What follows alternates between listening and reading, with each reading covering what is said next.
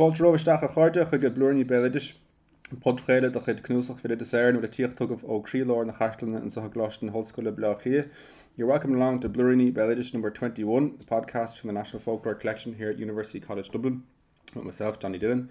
Now, listeners to previous episodes of the podcast will note the absence of one certain Claire, for the sake of completeness, doing, who's gone on recently to embark on a new adventure, but here to keep me on the straight and narrow and to ensure I don't end up incanting an incoherent dirge into the microphone here, to minimise same, is a great friend of the National Folklore Collections and someone I'm delighted to have come and share his knowledge with us, and that is namely Billy McGlynn.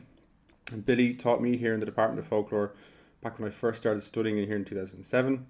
And actually, Billy was the first person to show me the manuscripts here, I remember. And he completed his PhD in folklore in 2013. I'm looking at your PhD beside me on the desk here, really getting vertigo, looking at the thing. And there's a lot of it there, all right. There is, yeah. And that was published in 2016 under the FF Communications Journal's Folklore Fellows, which is an amazing series to be part of, as Blood Right, the Feast of St. Martin in Ireland. And I saw a copy of that online for sale. I don't know if you've looked, Billy, but they're for sale for a good couple of £100, outdoing the handbook itself. So someone was either trying to get a new patio built onto their gaff or an attic conversion or something like that. But an amazing. Well, it's not me anyway, John. Yeah, amazing book. Billy, you works in television and media. You have a background in archaeology as well. And we'll talk more about that, I suppose. And more recently, you started working as a celebrant for the Humanist Association of Ireland. So delighted to have you on to Blúirní and to kind of, I suppose, to mark the beginning of a new series. And maybe just, I suppose, for anyone listening in, maybe just to give them a bit of a background about yourself, about maybe how you even got interested in folk tradition or folklore in the first place.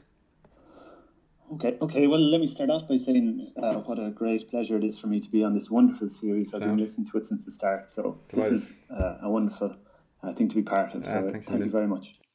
So my own story, I started off many years ago in art college, and I was supposed to be up in the studio drawing and making sculpture and things like that, and I found myself down in the library instead reading books.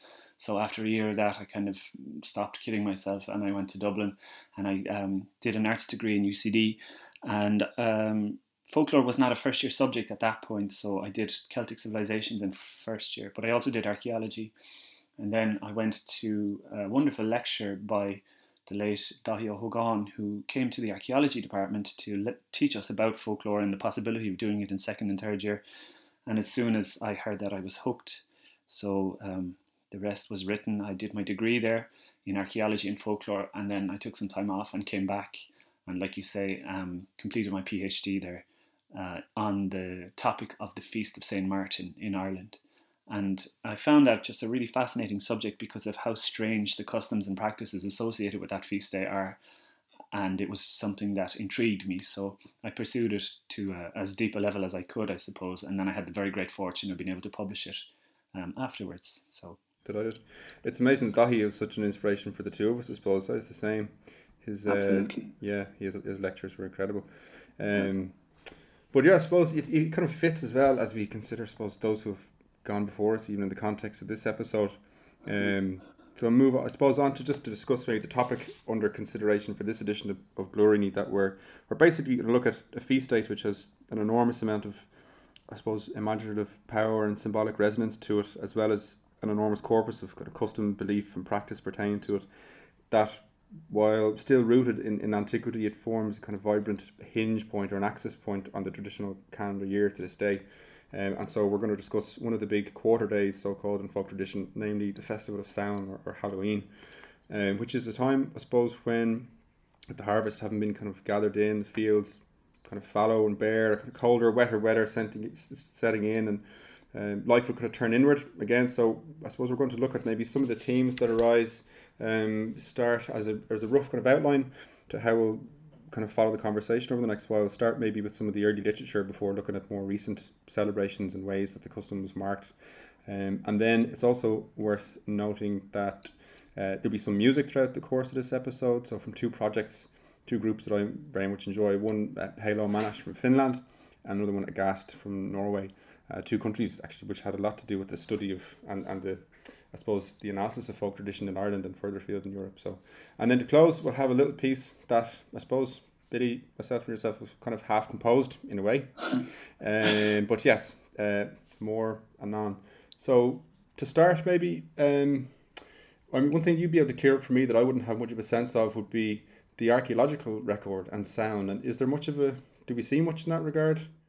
It's very difficult to say. Something like a feast day or a festival is going to be an impossible thing to detect archaeologically, I think. What you can see perhaps is at great assembly sites that there were particular events, I think, where people gathered together. And there's traditions, there's things in folk literature and in the manuscript traditions of medieval Ireland which talk about great assemblies happening at Samhain. At places like Tara and at Awan-Macha and those kind of great ritual centres that we know date from the Iron Age. Now, whether this was medieval monks and people composing literature and sort of situating it in what was to them a fictional historical past, or whether they're describing memories of ancient events, again, it's difficult to say. So tying in literature with archaeology is probably something that, in a general sense, you can do, but to say they were definitely here around the Feast of Samhain is something trickier to be able to conclusively prove. But I think the balance of probability is that these sites were places of assembly, and we know that there was, the likelihood, I think, is that these high holy days, these feast days, these days of people coming together, I think they probably did. There's Fraser, the Golden Bough, which is always a bit of crack. A book I loved reading back in the day. There's a piece that he mentions about Halloween and bonfires, but the kind of the division of the year, I suppose, which will be worth looking at before going back just to the point of archaeology and some of the early literature. I'll just read this out if you don't mind. Right, this is a piece from his text, talking about the division of the year, and he says, from the foregoing survey we may infer that among the heathen forefathers of European peoples the most popular and widespread fire festival of the year was the great celebration of Midsummer Eve or Midsummer Day.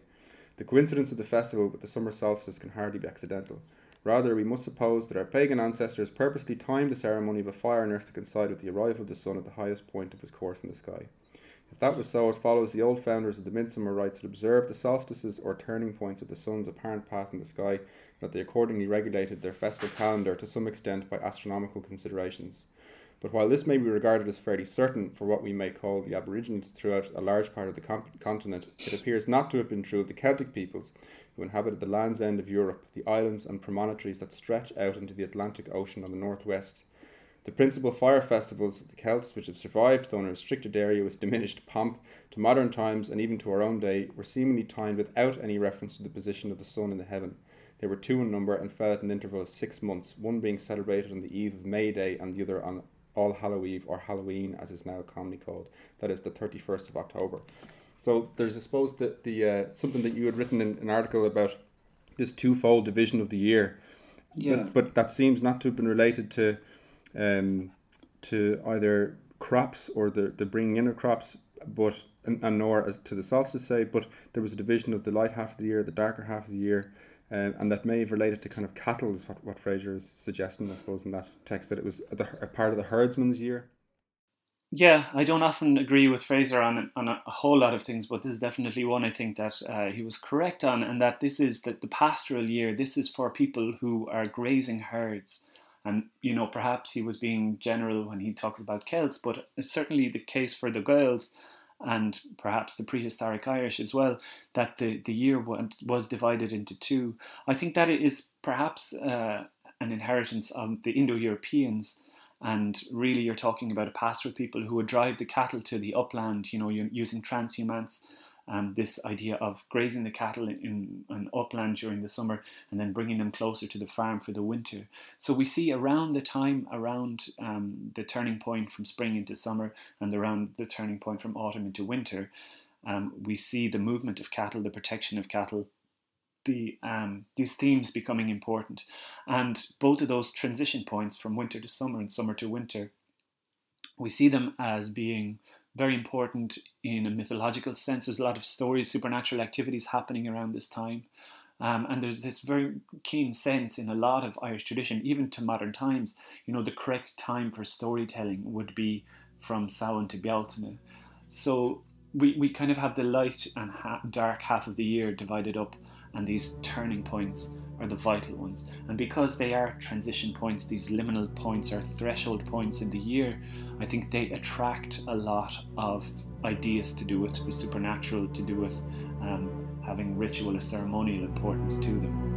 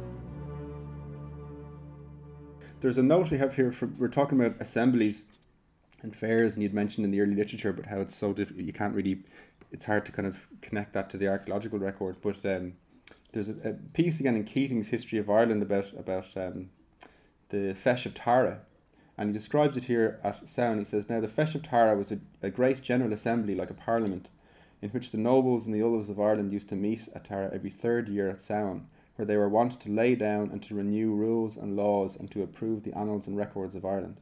There too it was arranged that each of the nobles of Ireland should have a seat according to his rank and title. There also a seat was arranged for every leader that commanded the soldiery who were in the service of the kings and the lords of Ireland. It was also the custom at the Feis of Tara to put to death anyone who committed violence or robbery, who struck another or who assaulted another with arms, while neither the king himself nor anyone else had power to pardon him such a deed. It was also their custom to pass 6 days in feasting together before the sitting of the assembly, namely 3 days before Samhain and 3 days after it, making peace and entering into friendly alliances with each other." And then a poem is kind of given on that describes some of the kind of practices. But there's also mention in Keating's, in the History of Ireland, about Clachga and then the fires that were there. We know that Clachga, this place, or sometimes referred to in English as the Hill of Ward, this place that was supposedly the centre of great ceremony and ritual at Samhain, that it definitely was a ceremonial or a ritual centre from probably at least the Middle Bronze Age. And activity there seems to have persisted until perhaps the 5th century, I think maybe late 4th, early 5th century. Recent excavations have shown that the site was quite an extensive and much bigger than we thought archaeological complex. So, there's probably some grain of truth to it, but the precise details, this notion of, promulgating laws and passing judgments and all of this kind of stuff, who knows? Perhaps. I think those events, those kinds of events would probably take place as part of any sort of complex society, and there's no reason to think that Iron Age society was would be an exception to that. But whether it specifically was at that particular time, at that particular place, who knows? It's always hazardous to try and reconstruct based on these fragments that we have. But nevertheless, it's better than nothing. So, the jury's out, I think, until we find an inscription or a much more solid piece of information. saying what time of year, what it is. Sometimes they can tell from the age of the cattle or the pigs that were slaughtered on site whether these were autumn festivals or spring festivals. And there is in some of these ritual sites a tendency towards autumn as being perhaps the time when they were slaughtering animals. But that is the natural time of year to be slaughtering animals anyway. So I suppose we can talk about that later. But and what about the I remember Dahi talking about in his lectures using the word sound coming from an older word meaning half. Usually the word sound is meant to define or to describe as summer's end, I've read. Yeah, there's a couple of competing, I think, etymologies. The two that stand out to me, I think, are this notion that it perhaps comes from Samanos or Samonios, something like this, an old Proto-Celtic word. But another one that I have heard posited is that it perhaps come from a word which means assembly, so that it was this notion of great assemblies are coming together. Again, in the absence of definitive proof, we can only sort of look at the best likelihoods, but both seem to fit the pattern, so it could be either or perhaps it was a wordplay on both. We need bold assertions, bold, unfounded assertions. This is it. This is what we deal in the absence of good evidence. Yeah. We do our best. I want to move forward to some of the kind of more recent examples in folk tradition, and I suppose to look at maybe what would become slightly more, maybe a bit more familiar to people when they consider Halloween or Oíche Thána, and to look, I suppose, at first and foremost the names in folk tradition by which the festival was known. It had a couple of different names in Irish and in English, didn't it?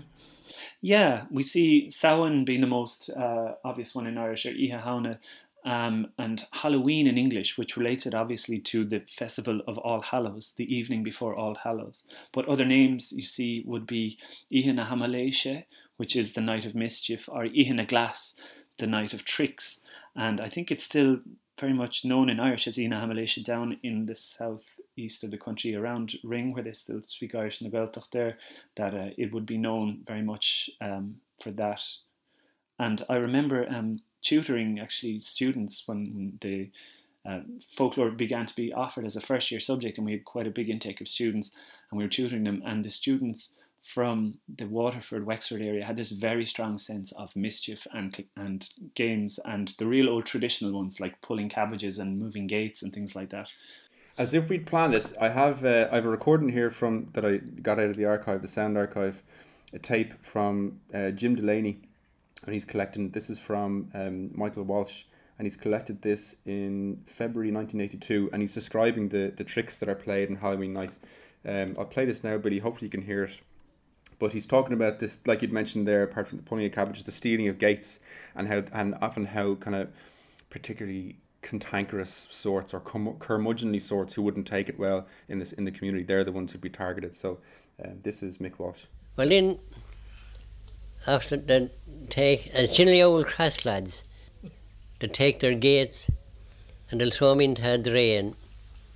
They'll be on next day looking for them, and they'll take a barn door off of a cow house, or off of a barn, or a door off of a cow house, and they'll carry them off, and they'll go and they'll take that man's one or two of his gates, or little wicket gates, or doors, and they'll take them off somewhere else. And they'll be going around nearly all night. That was, he's basically describing how they'd take their gates, they'd throw them in a drain, or they'd take a barn door off a cow house, or they'd kind of carry them off, and they'd take off two of his gates, and they'd be kind of going around all night doing that. So this aspect of mischief is I suppose it's a central part that we find in lots of the practices around at Halloween. It is, and I have to admit that I remember when we were younger, growing up in Limerick, often on Halloween night going out in disguise, or semi-disguise at least, and causing mischief, throwing eggs. And I suppose because we lived in a town as well, we were under probably no small influence from the more urban form of Halloween, which involved fireworks and bangers and smoke bombs. To be honest, I think that comes from the Guy Fawkes tradition, but which is in early November as well. But nevertheless, we used them to cause our own little bit of mischief. and tricks. And this notion of picking on cantankerous members of the community, I think there were a couple of houses which were always subject to a bit more rigorous from pursuits. the mischievous children. Yeah, absolutely. But it's a complex set of ideas, I think. Perhaps, the idea behind this is that there is license given on this night. As, again, I suppose it's this old anthropologist, archaeologist and folklorist concept that we'll probably keep returning to, of liminality, when we are in a time of change, moving from summer to winter, that the normal rules of reality tend to break down a little bit. And I think there is a social license given. People are allowed to break the rules a little bit. People know that their children are probably going out and getting up to a bit of mischief, but because the normal rules of reality are suspended. As long as everything is sort of brought back to normal the next day, then it's let the children have their fun. Yeah, it's a funny it's an interesting part of kind of calendar custom observances, like you said, where you have the rules are kind of broken, but not in a totally disordered or chaotic way. They're kind of broken in order to, reaffirm the ties that bind, in a sense that there's a breakdown in a controlled way, or a suspension is a better way to put it, that then kind of resumes after the thing is done. But there's another point I was chatting earlier on about. There's a tension sometimes that you see between expressions of kind of around calendar customs, say, or of folk traditions, and then say there will be a kind of negative response from the authorities, from the state, say, where there's often a lot of maybe complaints that are made around Halloween fires being lit, or antisocial behaviour or whatever, and there's a certain kind of a tension sometimes between the authorities and then these traditional practices, in the same way that you would have seen with maybe the church trying to put down certain calendar customs and pattern days and things throughout the year, that there's a certain unruly element to it, Well, there is, and I'm part of it, I think, is rebellion. People will rebel against authority. And this tension that you find between official Ireland as it is, and what people actually get up to and what people want to get up to. But I do think it's part of that, like you said, it's a good way of putting it, about controlling it. So it's like a pressure valve. If children have to obey, if young people have to constantly be subject to the restrictions of the society that they live in, if they're given license to misbehave in this particular way, I think it's perhaps it's healthy. It's because you're given a short window in which to break the rules. People expect it. People know that it's coming, and then things return to normal, and perhaps the rules return to normal stronger than ever after the tension has been sort of let off. You kind of brush against the guardrails or whatever. I think so. I think that's probably what's going on a psychological level, or certainly in society. And the other kind of, I suppose, the most familiar aspects again that we see at this time, and other parts throughout the calendar year, is disguise. The idea of disguise, of dressing up. Sometimes men dressing up in women's clothing, women dressing up in men's clothing, and then children dressing up as kind of characters, or the dead or ghosts, or whatever. But that's another particularly common part of this tradition. It is. It's one of the most distinctive features of Halloween, but of course we don't find it at Halloween alone. We find it on other festival days as well. On St. Bridget's Day, you have Biddy Boys.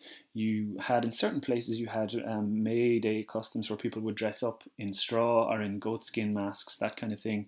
Straw boys at weddings, all of that kind of stuff.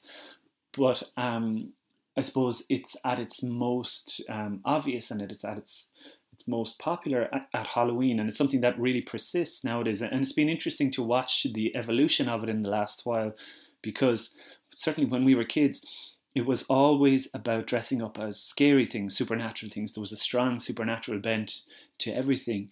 But as time goes on, you see people dressing up more as sort of hero figures, or you see, characters from a movie, people dressed as, positive and happy kind of figures as well as scary ones. So it is changing. It's constantly changing over time. But traditional ones, I think it was primarily disguise. Whether it was scary or not, one had to be disguised. And I think that was an important part of it. I'm not sure what the origin of it is specifically relating to Halloween, whether it comes from this very prevalent notion, this very strong idea in Halloween that the supernatural world, in whatever way it manifests, is close to our world, and the two overlap substantially on that night. There's this overwhelming sense that otherworld figures can intrude into our world, that perhaps the dead are active at this time, and maybe it comes from this idea that people would dress up like them in order to walk amongst them, or perhaps it comes from more medieval ideas to do with praying for the dead, going around from house to house, sort of offering to pray for the dead in return for money or for rewards or that kind of thing. Maybe it was a complex evolution of a lot of these different things, but it's still very much evolving and it's still very much something in play. And what you see, an interesting twist on that now as well, of course, is adults dressing up, people going to Halloween parties and nightclubs holding events and things like that where people will dress up. So it's gone from it's certainly in my youth, it was primarily children who did it, going into adults. But of course, if you go back through the folklore archives as well, there are accounts of youths and adults going around dressing up. So it's something that's constantly changing and evolving, I think. There's a piece here from the Urban Folklore Project, a recording it was made in Knockmitten. The Urban Folklore Project was a scheme that the department put together in 1979, 1980. But it describes that it's Seamus McPhillip is the collector, and he's asking this family, what used to happen at Halloween, and actually it's kind of a collector's nightmare as far as transcribing a scenario goes, where there's two sisters and a brother, and they're all in this. It's just this one excerpt, but they're all kind of clamoring over each other to give their point, which renders the tape kind of hard to pick apart. But in this part, they're talking about it was an adult affair, and it was men dressing as women, and then women dressing as men, and they're out and praying tunes and so on. And Halloween out here was a fantastic time. What used to go on at Halloween? It was marvellous out here. The women had all dressed up as men, in the old country yorks and blackface caps, pipes, and went to the local pubs, where there was only light, not electric light, gas light. And the thing were men, and then you'd end up out on the bridge, somebody playing melodeon and dancing. Fantastic. Around all the houses. They'd be grown up too. Oh, yes. Dress up. And even the older men, we used to dress them up as women and stuff them out and put furs and wigs on them. And bring all go around. Fantastic. So yeah, she described how they used to stuff furs and wigs on even the old men and send them out. But this is, I suppose, part of this idea of disguise. You see it in, like you mentioned, lots of the quarter day traditions or other social events, the Straw Boys, and it's again kind of breaking the rules that normally apply. You're calling around from house to house, making demands of people while masked. Yeah. And this notion, it's ritual transvesticism, if you want to give it a label. It's, cross-dressing in this way. Again, I think there's a deliberate sense of violating normal, probably quite restrictive rules of dress and identity and things like that. And I think it adds to the overall idea of chaos and fun and mischief and rule break. Yeah. And I remember reading an article in Shinter years ago about Halloween in Inishmaan. It's describing adults going around from house to house. Yes, and I think I certainly remember seeing archive footage from RTE of in the Aran Islands people dressing up, and as far as I know, they still do that to this day, where the adults will get together, they'll go to the pub, but they'll be dressed head to foot in disguise, and they'll disguise even their hands, their voices. No part of them will be identifiable. And Padraig Clancy, I think, maybe has done some work in this area, but it seems to be very much something that is, I won't say taken seriously because it's obviously done in fun, but they do it in a very dedicated and comprehensive kind of way. So they do it well there anyway, for sure. And it's not just children by any means. It's very much an adult affair. So there's kind of, I guess, misbehaving, there's disguise, reversal of normal reference points generally. But something you mentioned earlier, which all kind of, you can file all of this under the idea of liminality, is this idea of the supernatural and the boundaries between the other world and this world kind of fading away or disappearing for this certain period of time, which is a strange, it's a strange kind of notion to consider in a traditional sense, that all periods of time are not the same. All moments are not equal in a traditional view. In the same sense, all space is not equal. There are ritual spaces, supernatural places, dangerous places, but only at certain times. So at dawn, at dusk, and then at this as this major kind of hinge at the beginning of the dark part of the year. there's a heavy kind of, I suppose, consideration given to death and to the other world, or the spirits of the other world around us, the fairy host and so on. And was it supposed to be unlucky to interfere with where they lived, was it? You couldn't go next door near it. Because my father's mother built a pigsty here at the back of that wall. There. There. And we used to have a couple of sows, pigging. And Smith has said, don't build the pigsty there, at the back of that wall. And boy, the fairies goes by that way.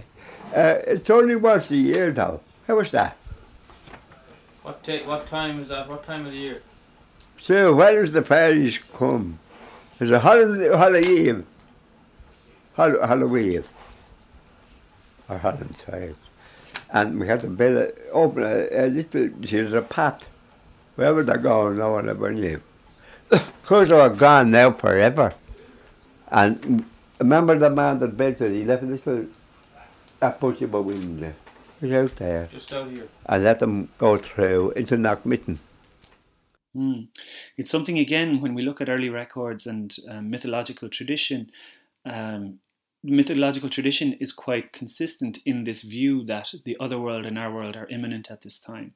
And it says things like the She, this overarching concept that the Irish have of this other world that they refer to as the She, that there's nothing that could happen in these She mounds that was not visible on Samhain, because it was believed that the portals were open, these particular places in the landscape that had supernatural association, and again very often archaeological places like Newgrange or Slieve na Mon, or these old burial tombs, that these were considered transition points between our world and this nebulous concept of the other world, and that they were open.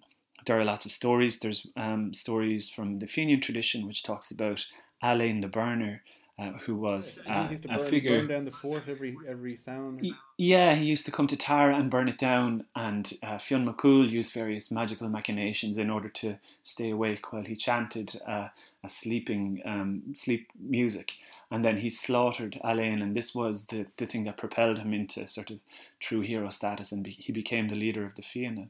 But another great story from Halloween as well, from Samhain, set at Samhain, is the Achtra Nera, the Adventure of Nera.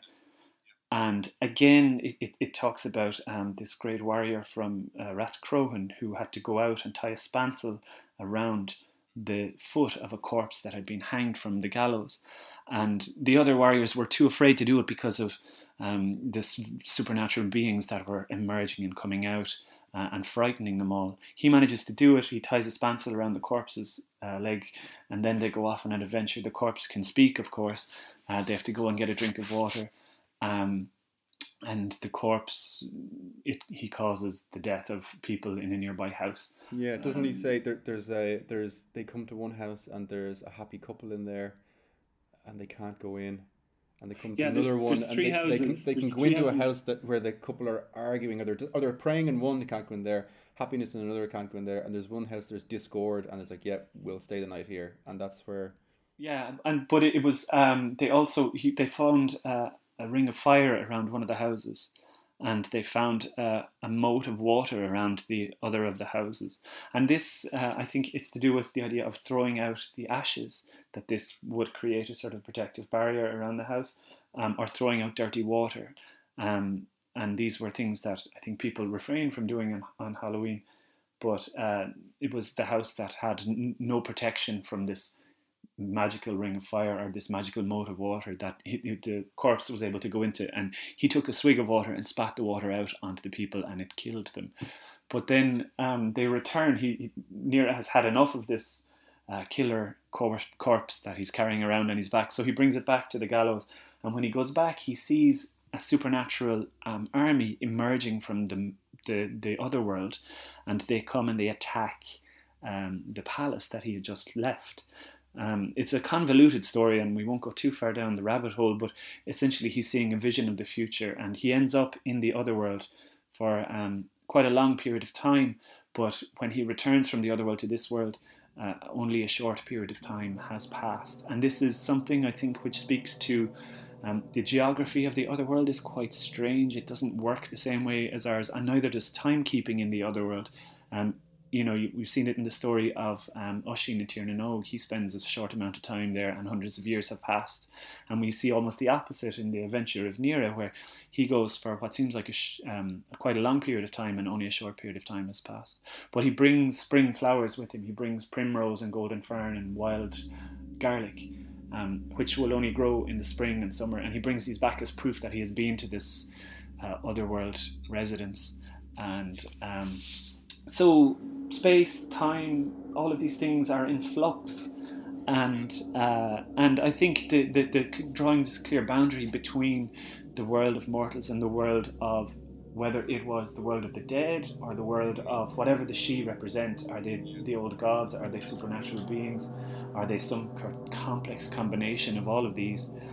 It seems that they were, as you know, the Irish are always trying to, all the way through the medieval period and into modern times, are trying to wrap their head around what is this community, this supernatural community. Sometimes they look like the dead, sometimes they look like the old gods, sometimes they look like spirits of the land.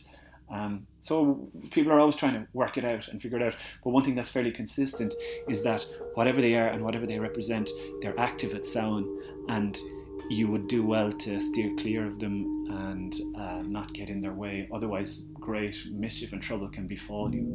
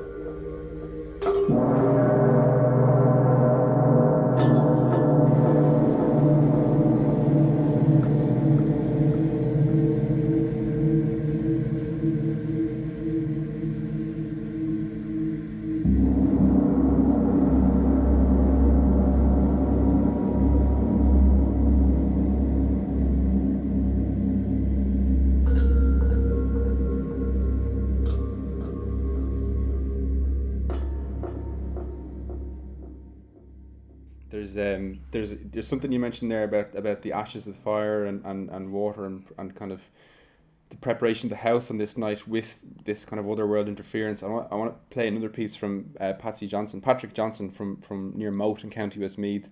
This is again a tape recording with the archive here from Jim Delaney, and he's interviewing in 1964. He's interviewing Patsy Johnson, who's 82 at that time, but he's talking at this about Patsy describing his father putting great kind of importance on getting the house ready on this night, cleaning it up, getting clean water down, and not being allowed to throw out the ashes. So I'll play this here if you know. But did you ever hear your father talking about people getting the house ready and cleaning it up, not raking the fire? I did. That night? I did. Or the night before that? It was the Hullintide night. Yeah. And everyone that time would have clean water put in. Yeah. A bucket of clean water. And the next, I says, what did they want with it? He'd say, any water in tonight? No, well, it has to be in for tonight. And I say, what are you talking about, the clean water? What has to be in for? Well, the good people is supposed to be in every house. They'll go round about and has a great time tonight. And often a child has to be baptized or washed. They want the water. And if it's not there, something in the house will be done, or a pig a day on you, or something. I see. But the water is supposed to be there for that night. I see. That's all now. But what and you're not supposed to throw out dashes of 2 nights, November night and the night after. You're not supposed to throw out that for 3 or 4 days. And the cure that was in that thing, it'll kill lice. You put that ashes dry upon a base that have lice in them, it'll kill the lice. I see. That's all now I can know about that. So in that tape he's describing, the sense that the fairies come into the house in that night, that they have a great time, but that the house needs to be in good order and that the water has to be clean. But he mentions then that you're not supposed to throw out the ashes for 3 or 4 days. And he describes it. He says there was a cure that would kill lice, that you'd put the dry ashes upon a beast and a farm animal that would have lice on them, and it would kill the lice. So there's the kind of secondary uses of these ordinary objects, but only at specific times. You can't go kind of rubbing ashes on your cat on a Tuesday in January or whatever. It has to be at this specific time, this specific day. And another point that you'd mentioned about this reference to kind of the borders, the boundaries between this world and the other world being suspended, and again in whatever sense that is, because there's so many complex variations about it in tradition. There's a piece here we have these wonderful questionnaires that the Folklore Commission sent out in 1943 on the topic of Halloween and Samhain, and so the questionnaire system was a way for people listening who aren't familiar of collecting traditions and practices regarding certain aspects of folk tradition via a postal system, basically based on a Swedish system, where that's how they carried out an enormous amount of their collections, where detailed questionnaires would be drawn up and distributed around the country, and then the returns would all be kind of bound, paginated and catalogued and so on. And this is a piece from Westmeath, and it's talking about the fairies, and it says here, yes, the fairies are supposed to be around on Holly Eve night, but the only local places that I know to be associated with them are Clonlon and Castle, and some hill near a fort on the west side of Knockadowney. Here it is said by the locals that the sweetest of music may be heard on each succeeding Holly Eve night. The castle ruin is about 1.5 miles southwest of Moat. The fort on the western side of Knockdowney is also said to have been a residence of the O'Mallachlins. In fact, King Malachy is said to have lived here, and a cave there which is still called King Malachy's Cave. Here again sweet music is to be heard on Holly Eve night, while in a hilly field to the east, locally called the Silver Hill, the fairies are said to play their football matches, and one may hear the shouts and hear the football hopping, and not alone on Holly Eve, but any evening at all. So there are these kind of, you'll find references that up and down the country all over the place, that the fairies are moving from their summer quarters to their winter quarters, and like you were saying, Biddy, that you need to take extra care at this time to protect yourself, basically. Yeah, and it's what I think again speaks to this ambiguity and how people are constantly struggling with this idea is that some communities and some traditional accounts of Halloween, they're unambiguous, and they say that it's the dead, it's the spirits of the dead that return on Halloween, or the day after Halloween, the night after Halloween. And then others talk about it being the fairies. So tradition has never really made its mind up about who or what either of those communities are precisely supposed to be. So in some places you'll see the fairies coming into the house and sitting down and eating food, and then in other places, particularly on the eve of the Feast of All Souls rather than All Saints, which is the 1st of November, people would leave out food for the dead. They would leave the door on the latch, and they genuinely believed in this, not in a scary way or not in a threatening way, that the dead would return. And for them, I think the idea seems to be that this was a way of making loved ones feel that they're not forgotten and that people still remember them. And it was a way, I think, of easing the transition of souls into the other world, that if they came back to check, say, yes, we still remember you, we still respect you, and this perhaps allowed people to transition into the other world. But, again, these ideas people are working them out over time and working them out over space. Certain parts of Ireland vary. But, part of that as well, I think, is to do with the history of Halloween as a festival. Samhain is almost certainly quite old. It's almost certainly prehistoric in origin. But we see the Feast of All Saints and the Feast of All Souls, which are the 1st and 2nd of November, and, the night before being the 31st and the 1st, that these were not originally situated at that time of year, and that they were moved in the medieval period. Whether it's coincidence or not, I don't think it was coincidence that they were moved to coincide with these very important, this pre-existing festival that was quite important. But again, it speaks to the evolution of something that's changing over time as well. And there's an awful lot of Christian tradition to do with the dead and visiting the dead and praying for the souls of the dead as well. But when purgatory was a concern of people, that they would pray for the souls of the dead in the other world, to get them from purgatory into heaven. So this adds to this numinous sense, the sense that there's something else active around this time. And whether the dead were originally associated with prehistoric Samhain, or whether it was just whatever the fairies represent or not, it's hard to say, but it's a complex set of ideas that have fallen together and given us this very rich traditions of what modern Halloween is now. Yeah. I want to just read another piece just from what you're describing there, from the it fits in what you're just saying there. This is again from the Halloween questionnaires here in the archives in the folklore collection. This is a piece from County Clare, and just on that topic, it says, deceased relatives were said to have visited their own homes on All Souls Night. Older people were supposed to leave a pipe filled with tobacco and some matches nearby for the old head of the house on his return from eternity. The fire was scarcely slacked at all, and the door left on the latch. So there's a kind of symbolic welcoming, preparing the table, preparing the house, leaving the windows open sometimes, leaving the doors open. Which again, I suppose it's just that's strange, that kind of complex ideas about a sense of transition and things moving around at this time, basically, but in a kind of strange, slightly supernatural way. Yeah. But it's interesting to see people sort of making their peace with that. They're aware that the dead are coming in, and they make space for that in their home, and they accommodate that in their belief systems. And it seems to be a respectful, quiet kind of affair, that the dead should be made welcome in this way. There's to kind of consider another aspect of that one of the characteristics of the feast. And we talked about some of the tricks and kind of mischief that people would get up to.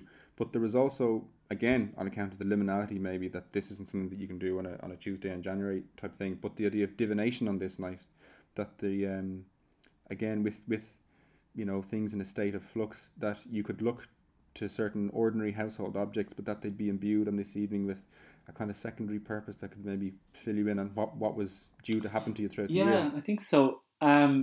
And again, one would wonder, is the notion of divination, does this stretch back to the ancient customs of Halloween, whether people believe that knowledge or ideas or information could be gleaned from supernatural sources because they were close to our world, or is there a more mundane origin for that really making predictions on the first day of winter, how is the rest of this festival going to, or how this season going to go? So maybe just by virtue of the fact that it was a turning point, that people wanted to make predictions. But whatever the origin of it, it's certainly something that's very widespread.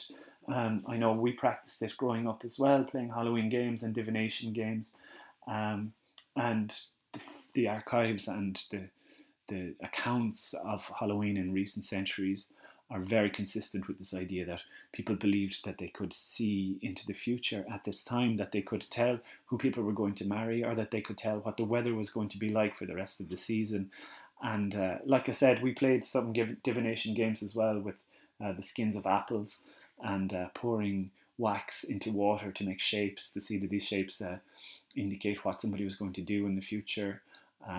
The games that, where you lay out saucers with water and soil and things like that, these are all games that we played as well growing up. So there's a lot to it, and you find it in most parts of Ireland, this notion of divination. There's another type of recording here it's Daithí O'Hogan, and he's recording from his mother, and he's asking her about kind of some of the customs around at this time concerning divination, but she mentions burning of nuts, that they'd be placed in the grate in the fire, and that if they each one would be named for a man and a woman, and if they jump beside each other, then those kind of sweethearts would be married, whatever. And if they'd burn on the spot, or if they jump away from each other, then they wouldn't marry. So I'll play that here.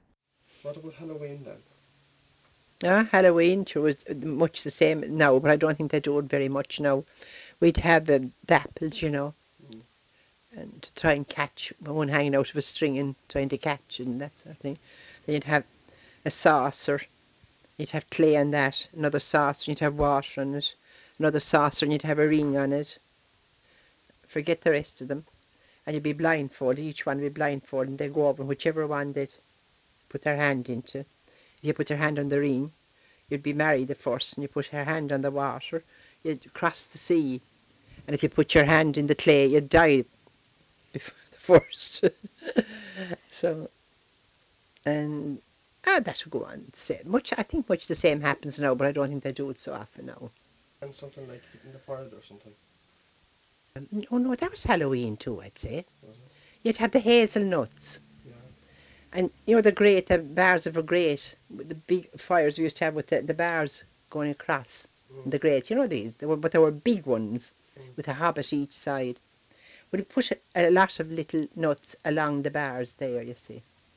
And you call one nut, you'd say that's Katie if she was there, we'll say. Another one is Johnny's, another one is Paddy's and Lizzie's, and so on along. And the first one that would blow, with the heat of the fire, you see, it would make one move and hit the other, that sort of thing. And I can't remember now exactly what was the ending up of it, but they were supposed to get married. That was it. They were supposed to get married. If one hit the other, one this side hit a girl at the other side, and so on. They used to put them the way a man and a woman, and so on, like that. And that's the nuts. So that was again just a reference to the idea of this divination, basically, that like you're saying, we look to the future, or at this time that what's in store for us in the year ahead is kind of can be revealed. Either who will you marry, or will you even be alive, which is useful to know. But there's there's so much you could kind of keep exploring with this, and it's hard to we're just kind of scratching the surface with the read. But one of the things that you're an expert on, that wanted to kind of to see how it links in as well to Halloween, is the festival, the eve of, or the Feast of St. Martin on the 11th of November, and this is kind of a particularly strange feast date, really, or a festival that involves ritual sacrifice in the home, but seems to have been originally related to sound. Was it moved because of the Gregorian Julian calendar kind of thing, or what's happening there? I don't think so. I think the move happened before that. The way in which St. Martin's Day was observed was by, like you said, ritual animal sacrifice. And the most common thing in recent centuries was people would shed the blood of fowl, a goose or a cockerel or something like that. And it was most often done on the doorstep of the house at sundown on the night before the Feast of St. Martin. So a threshold place at a threshold time. It's the theme keeps cropping up over and over again. But my research sort of pointed me towards the likelihood that this ceremonial a ritual slaughter of animals was probably something that took place at Samhain. And it was really, I think, with the coming of the Anglo-Norman regime, who would have had more devotion to St. Martin, or at least St. Martin's Day was an important economic as well as religious day for them. The Irish retained, I think, the notion of Samhain being the important feast day. This was the day when people would pay tribute to their lord when the taxes were due. And very often the way they did that was by slaughtering animals and giving the meat, paying tribute to their lord or to their king with meat. So when the Anglo-Normans came, we see the establishment of St. Martin's fairs, and these become the primary commercial and trading and events, I suppose, in the year, and also rent being due on St. Martin's Day rather than Samhain. The Anglo-Normans would not have observed Samhain, I don't think, as an economic day. It was more St. Martin's Day. So I think the ceremonial and the ritual elements that were probably once associated with Samhain, both St. Martin's Day and Samhain occur around the time of year when you're slaughtering animals anyway. The animals that have been feeding all summer and are not, you don't want to be feeding them fodder for the winter, or you don't think they're going to make it through the winter, or that they're ready for slaughter really at that time.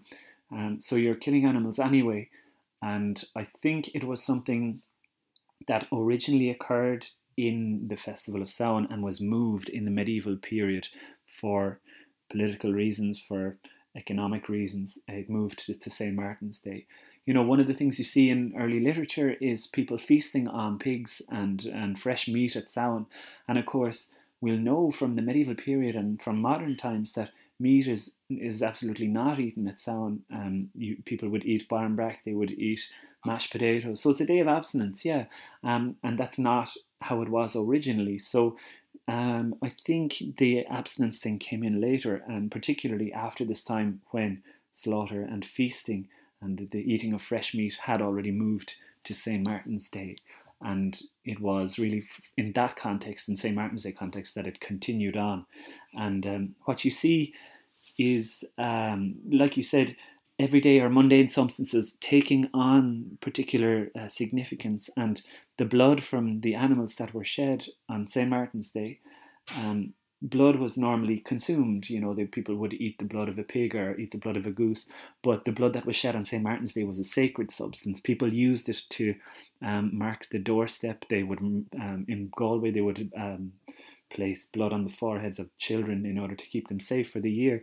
So the blood went from being a mundane foodstuff into something of a sacred and a prophylactic substance.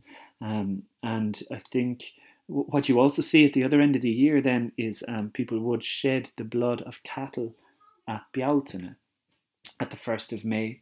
And again, this was done, for their health. They wouldn't slaughter them, but they would shed some of their blood at that time. And this was supposedly for their health. But there's an account of by William Wilde, and he talks about the great fort at Rathcrohan, where cattle had been gathered up together and they would shed the blood on the ground at this place, and in some places, in some instances, they burnt the blood as well. So the blood in this case seems to be operating in the same way that it does at St. Martin's Day, and it kind of hints, I think, towards this dual part of the year, this two-part division of the year: blood as a sacred substance at Bealtaine, blood as a sacred substance at Samhain, and then that transferring 10 days later to St. Martin's Day.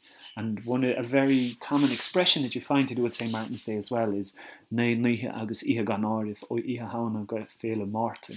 So 9 nights and a night without counting, so 10 nights from Halloween to St. Martin's Day. So there was this very strong memory in tradition that St. Martin's Day and Halloween were linked, and that they moved it on 10 days, that the significance changed. Is this Shan Samhain? That some people would reference Shan Samhain.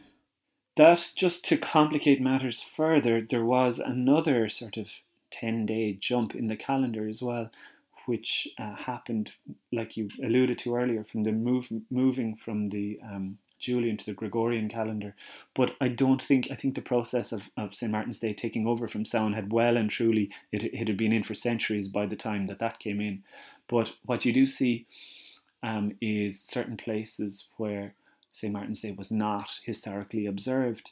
You see this notion of Shan Samhain, and this is particularly the case in Ulster, where St. Martin's Day traditions, for fairly complex historical reasons, they didn't survive into modern times, but and that is to do with the Julian and Gregorian calendar. So the memory of Old Halleve, as they called it, or Old Hallowtide, or Old Shanahan, that is where you find that sort of 10-day discrepancy. So it's kind of confusing, but I think it's primarily the Anglo-Normans. We can put it down to them. Yeah. What did the Romans ever do for us? I'm going to play a piece that brings this out, and then just it references again, collected by Jim Delaney.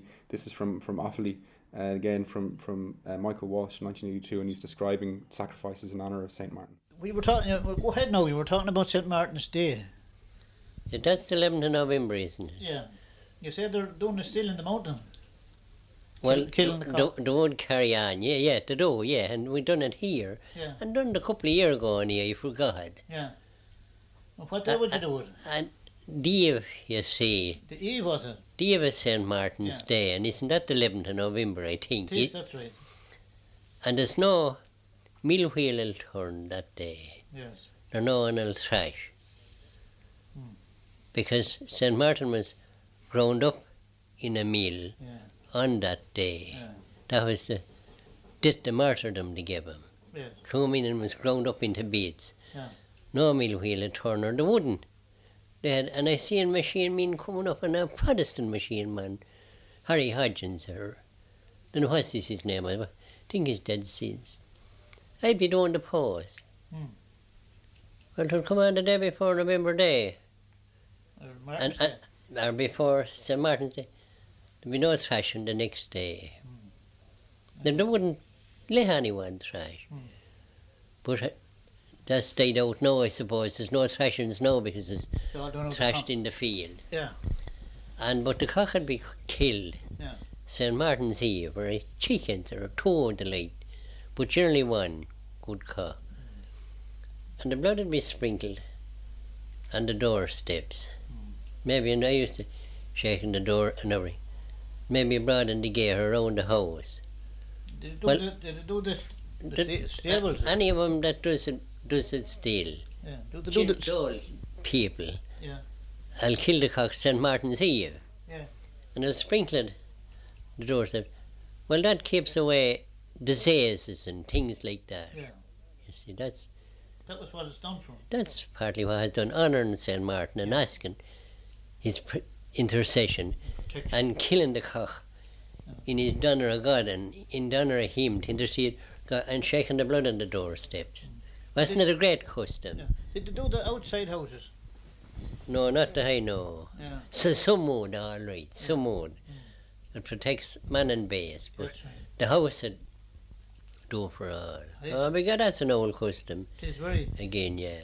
So that's just a description of the kind of sacrifices being made in the house, like you mentioned, Billy, the kind of slaughter of animals, and that also no mill wheel would turn, and as he eloquently put, that Martin was kind of squashed to bits, and that was his martyrdom, and so in honour of that people refrain from turning wheels and things on that day. But it's an amazingly kind of complex landscape, I suppose, of ritual and imaginative kind of artistry and creativity and so on, with the whole Samhain festival, really. It is, and it's not static. It has been ever evolving, and when you're talking about these really big concepts of life and death, and where do people go after they die, and the idea of the dead moving among us, and the cycle of the year. These are all the biggest questions that we have to answer, and it's no surprise, I think, that people are coming to grips with this in very different ways, and that would evolve and change according to society's perspectives on it and what society needs in a festival like this as well. And the modern commercialization of Halloween, for all the lamenting we might do about it, has actually offered a sort of a framework against which much older ideas and concepts and practices can still persist. So it sometimes surprises me about the Hollywoodization of Halloween and commercialization of Halloween. There's still some really old traditional gems that persist in it, and because it's such a complex and multifaceted thing, it's changing before our eyes. There's never one particular definition of what Halloween actually is or what Samhain actually is. It's something for the ages and something that continues to evolve and grow. Thanks so much, Billy, for being with us. It's fantastic. I'm totally delighted, and we could kind of keep. There's so much to consider, but I hope it gives a bit of an overview, kind of brief, maybe just to point at some of the points of departure that we kind of, I suppose, see at this time at the festival. And to close, I'm going to finish. There's you sent me, Billy, some you are involved in kind of creations of these old Iron Age instruments, Bronze Age instruments, Iron Age instruments, am I? Iron Age and both. I've made both, but this one is the one that I sent you was a replica of the Loch Ness Shade trumpet. This is a bronze musical instrument which was found beside the great temple at Awan Macha or Navan-Fort. It was one of 4 instruments that were found, so I recorded 4 tracks just to see what 4 of them would have sounded like together. And then I think you've woven your digital magic over that as well. Lots of old analog synthesizers that have put over it. Yeah, but who knows? Perhaps this kind of music or these sounds accompanied the old sound festivals or observances, sacrifices. Who knows what they were getting up to at Awan Macha way back in the distant past. Whether it is or not, it's nice to indulge in the imagination, particularly at this time of year as well. Agreed. And so I'm going to play a piece from bits of my synthesizers over the recording that you've done. And just before we go, then, just to say thank you so much for coming along and chatting to us this evening. And then where can people kind of find more about your own work, and what are you doing for Halloween? Oh, good question. I have a website which is tradition.ie, and if people are interested, they can sort of keep up with the various different bits and pieces that I'm up to there. But I suppose part of I suppose that I started off in art college, and I don't think I ever left art college in my mind in certain respects. So I like to combine art and performance along with my academic studies and my unending interest in folklore. So part of that project is devising these sort of ceremonies, if you want to call them that, or great assemblies at some of these festival times of the year at Belton and at Samhain. So we'll be having a big party in Dolan's in Limerick on Halloween night. We're calling it a pagan rave. So if there's more information about that available on the website, if people are interested, it's a sort of an ongoing investigation into the intersecting of art and performance and folklore and history, but it's very much something new. So, but it's part of the what's so enjoyable is the creative kind of reinterpretation and interpretation of living tradition and using it as an imaginative force. Yeah, it's incredible. I'll put a link in the SoundCloud description for people if they want to see more about Billy's site. And but yeah, just to say thanks again, thanks so much, and to hope that people out there enjoyed, and hopefully you'll come on again and chat to us and talk more. Thank you, Johnny. Grimila Mahagat. Culture up. All right, come on, get on.